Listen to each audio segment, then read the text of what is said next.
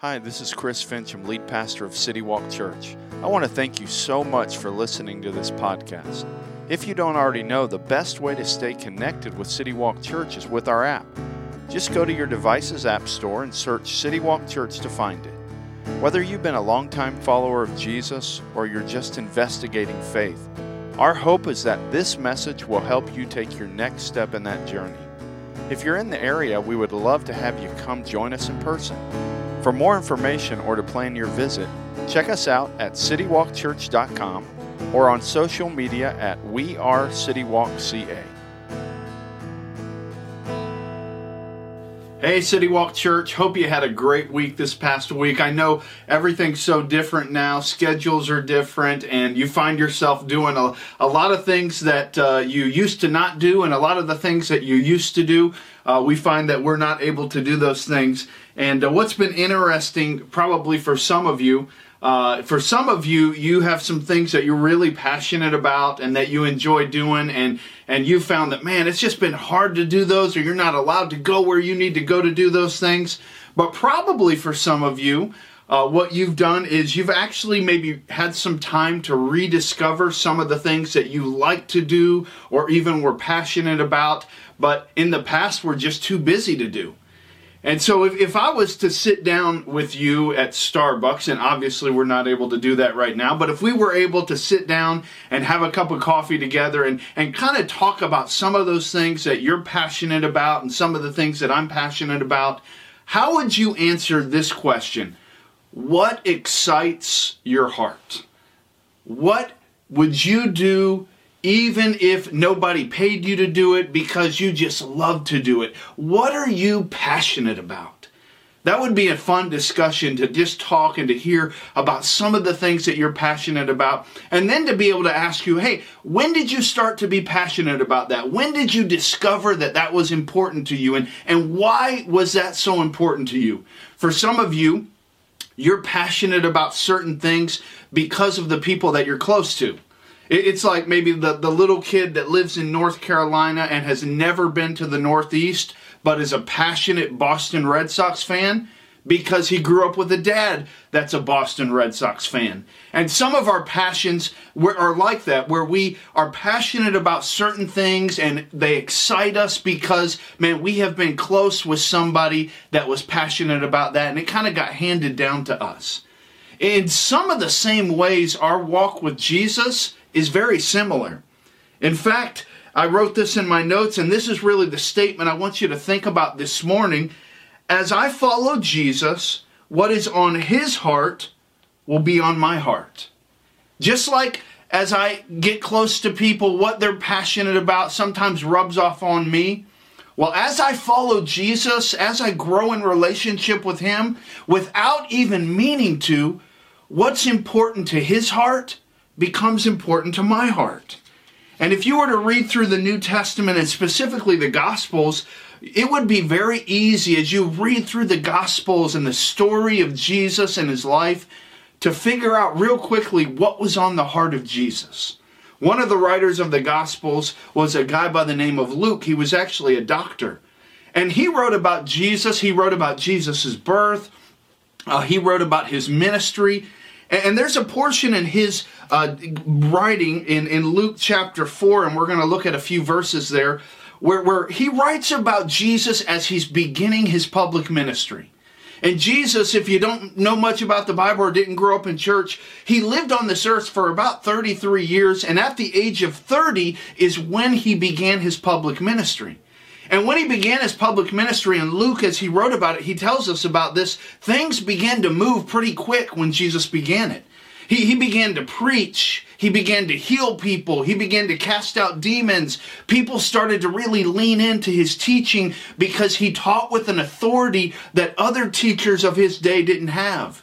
People began to lean in because he showed compassion and care that people that taught and were an authority in that day usually didn't share.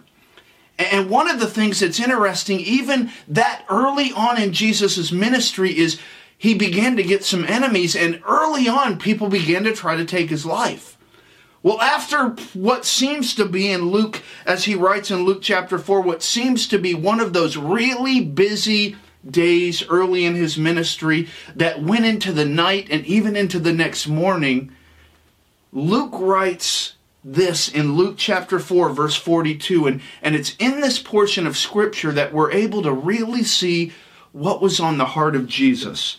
In Luke chapter 4, verse 42, it says this, "And when it was day," it had been a long night of ministry, "he departed and went into a desolate place."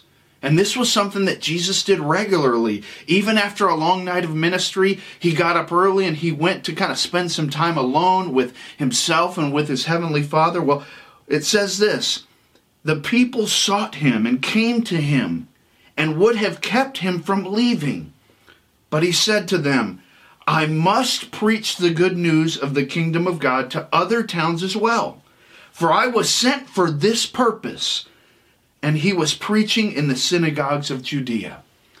Jesus has begun his ministry. Things have been going well. They're moving quick. He's been healing people. People are seeing their lives changed. And after a long night of ministry, Jesus gets up early and he spends some time alone with his heavenly Father. And the people of the area, they go looking for him and they find him and they beg Jesus, "Hey, Jesus, we love what you're doing in our area. Man, we really want to keep you around here for a while." And Jesus says this, he says, I can't do that. He says, "I must preach the good news of the kingdom of God to other towns as well."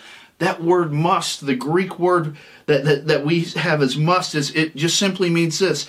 It is necessary. It is inevitable. This is something I have to do. And in this little portion of Scripture, we see that the heart of Jesus was for the kingdom of God. The heart of Jesus was for God's kingdom. He says, I have to preach the good news of the kingdom of God. That phrase, kingdom of God, if you were to read through the New Testament, you would see that phrase used over 100 times. And you might be sitting there thinking, you know what, I didn't grow up in church, or even if you did grow up in church, what does it mean, the kingdom of God? What's that mean? It simply means this: God's sovereign activity in the world resulting in people being in right relationship with himself. And Jesus, as he's talking to these people and as he's telling them why he can't stay there, he says, I must go because the kingdom of God, God's kingdom, is at the heart of my very purpose. And if you were to continue to read through the Gospels and some of the other writers, you would read some of John's writings, and he would talk about how that kingdom of God is a big kingdom. It's a growing kingdom. It's a kingdom full of people from every tribe, every language, every nation, every people. And what's awesome is God is at work all over the world, and he brought us into a relationship with him to join him in that work. Jesus says, man, I'm about the kingdom of God. That's at my heart. And what's so awesome is that if you're a follower of Jesus, you have been called by God to be involved in his work, just like Jesus was the kingdom of God. And for Jesus, that word must is so important because for him, at the heart of Christ, the involvement in God's kingdom wasn't a maybe, and it wasn't a, hey, if things work out and I have some extra time. It was, I have to do this. I must be about this. And if his life, and we've talked about this over the last few weeks, we've talked about how Jesus' life is to be lived through us. And if his life is going to be evidenced in my life, what's on his heart is going to be on my heart. And Jesus' highest pursuit was God's kingdom. And I think that's why he tells us in Matthew chapter 6, verse 33, he says this, he says, seek first the kingdom of God and his righteousness. Because if we're truly going to be followers of Jesus and we're going to allow Jesus to live his life through us, what is at his heart is going to be at our heart. And his heart was God's kingdom. And it wasn't just God's kingdom, but it was that God's kingdom would expand. In verse 43, he says, I must preach the good news of the kingdom of God to other towns as well. I have to take this news to other places because I want God's kingdom to expand. Fast forward 2,000 years, and we're here today with that same heartbeat, if we're followers of Jesus, to expand God's kingdom here on earth.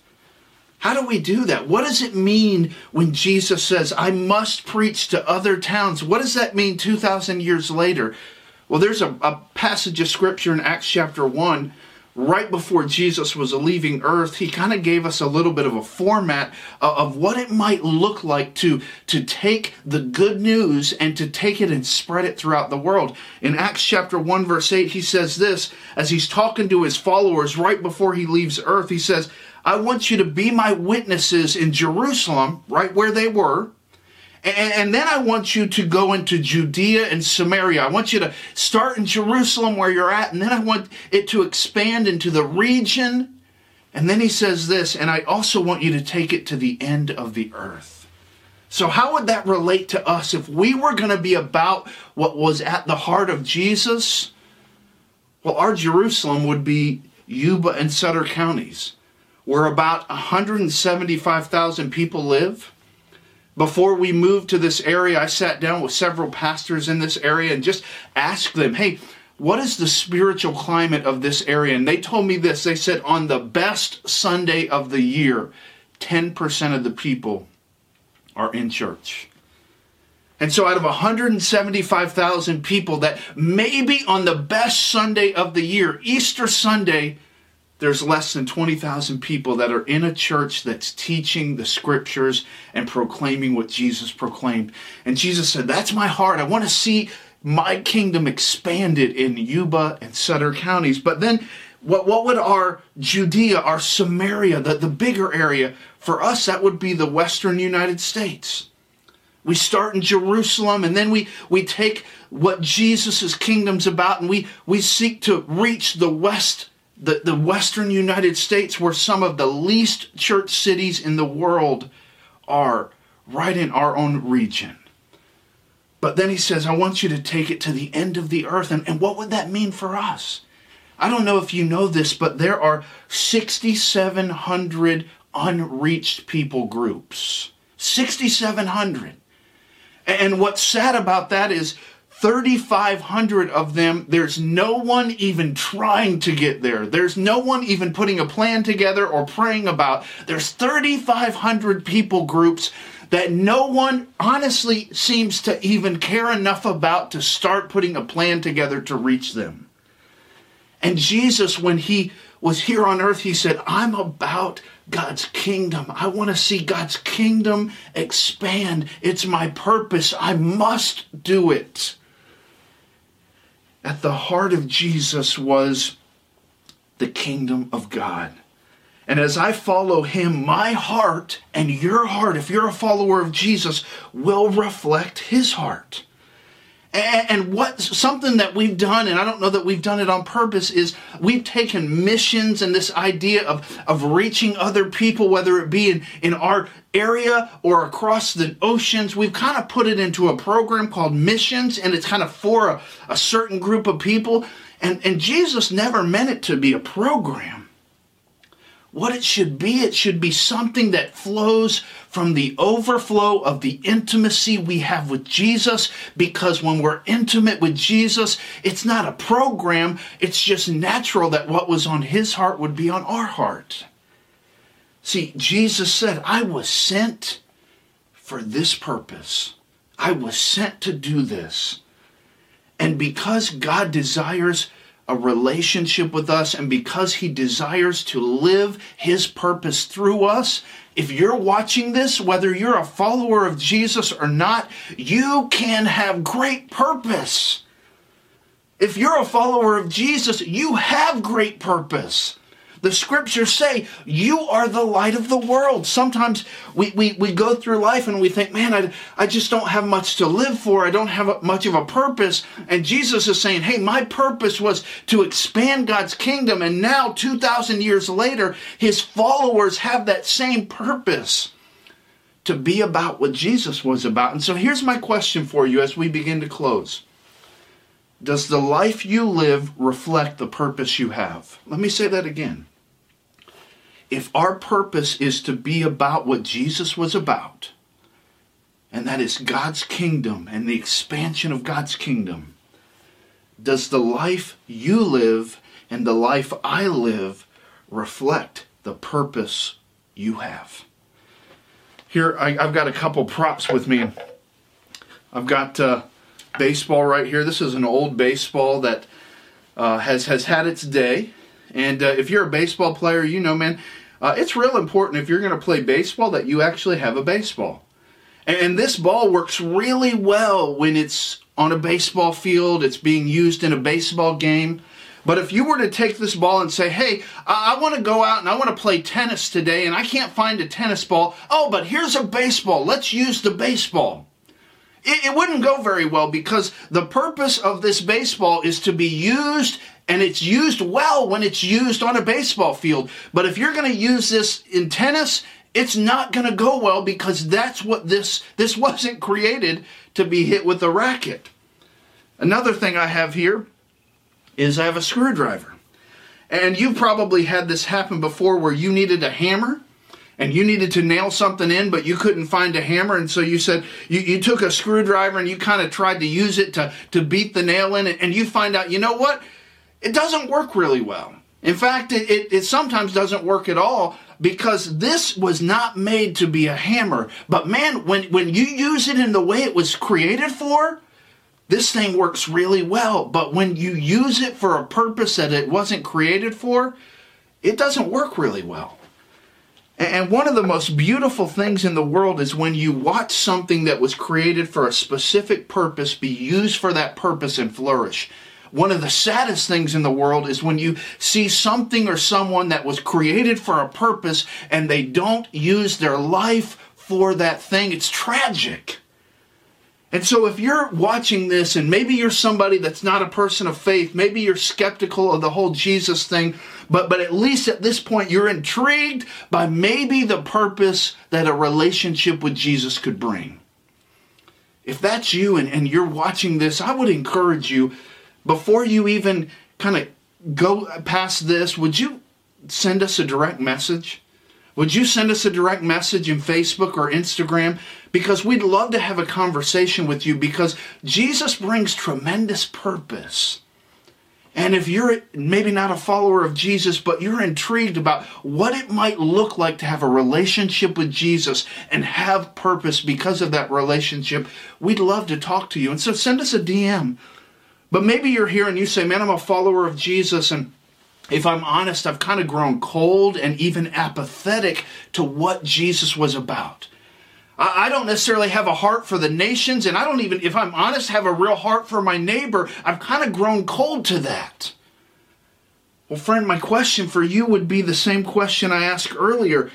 Is your life reflecting the purpose you have? Because if it isn't, it's like a baseball going out and trying to get hit with a tennis racket, or it's like a screwdriver trying to be used like a hammer. It's frustrating and it doesn't work and it's disappointing. And for some of you, that's what you're feeling right now, because you were created for a purpose and you haven't been living that purpose out. And so I would encourage you, if that's you and you know who you are, I would encourage you, for some of you, it's time to just confess that to God and say, God, I have not been living for you. I know you created me to be about what you were about, but I haven't been about that. And for you, it's just time maybe to confess that to God. And what the Bible tells us is that His mercies are new every morning. And so we confess it to God, we lean into His Word, and then we lean into community with other people that have the same purpose and that will encourage us in that purpose. Do not isolate yourself during this time, because you were created with a purpose, and that purpose was at the very heart of why Jesus came if you're His follower, and He desires that you be a part of that purpose. And if you're not, you're just going to be frustrated. And we want you to be about what God created you to be about. And so if you haven't, confess that. lean into the scriptures and get connected to people that love Jesus and that are walking in purpose. Because the life of a Jesus follower, and we've talked about this for 9 weeks now, the life of a Jesus follower reflects the heart of Jesus. And let's not, as I close, let's not waste this season. Instead, let's be about expanding the kingdom of God, even in this season. Because people need hope, they need purpose, and if you're a follower of Jesus, you have what they need. And so let's be like Jesus and be about God's kingdom. Let's pray. Dear God, I thank you for just this passage of Scripture that just gives us a clear picture of what the heart of Jesus was. And God, I pray for those of us that are here and we're listening. Maybe we're listening and we're a part of City Walk. Maybe we live somewhere else in the country and we're just tuning in this morning. Lord, I pray if we're not a follower of you, that God, you would draw us into a relationship with you. God, I pray for those that are watching that are your followers and that have grown cold and apathetic to your purpose and your heart. God, I pray that they would confess that to you today, that they would lean into your word and that they would connect with other followers of you so that they could reconnect with your heart. And God, I pray that in this season of us not being able to meet together, God, that you would use this season in a powerful way in our city, in our region, and in our world to expand your kingdom, because we know that's what you were about, and we want to be about what you were about. In Jesus' name, amen.